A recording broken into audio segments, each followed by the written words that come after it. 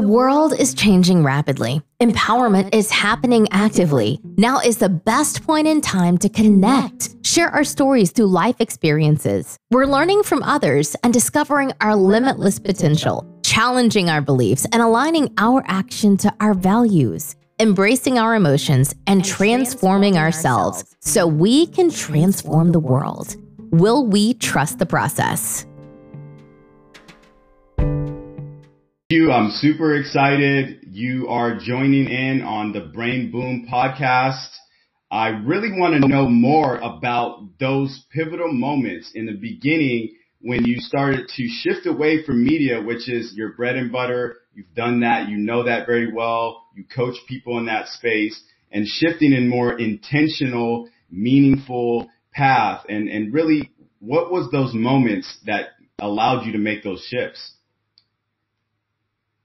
Well, realizing there was a bigger conversation and having that be something that impacted my life first, and getting to see how it changed how my relationships were, my mindset was.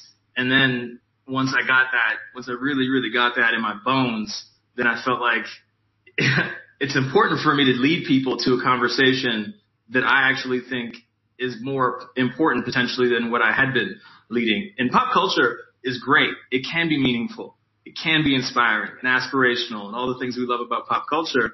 But there's something about self-development, personal growth, really get into the heart of the matter that really resonated with me in a different way. And it started to have an impact on me like I'd never experienced anybody have on me. In the pop culture space, I mean, obviously, there's certain conversations that were inspiring. I remember when Kanye West pulled me into his studio sessions making College Dropout, and that was fun. But there's something else about being in a conversation that is actually designed to transform us. And so that's really the moment. Once I had gotten the seminar work under my belt, the meditation retreats under my belt, all the different moments that were breakthroughs in my life under my belt, and I felt like it was only right to start to facilitate that conversation for other people. Facilitate that conversation for other people. And looking back, I know you have a plethora of memorable experiences. You shared one briefly, but what was that pivotal moment where you decided to make a shift and really start to work on yourself, your personal growth, your personal development, and really embody where you are at now? Well, the moment happened on TRL in front of millions of people. And it was a moment between Kanye and I where basically the day required me as a journalist to ask about something that he didn't want to talk about. It was a shooting that had happened the night before, and he was actually on the scene. And so he came into the interview with me telling my producer in the pre-interview that he did not want to talk about what happened the night before. Understandably, he was there to deliver a music video, you know? Right. But I felt like my job, quote unquote, as a media guy was to ask about the topical thing that everybody wanted to know about. Everybody wanted to know what happened at the scene. Why was he there? This and that.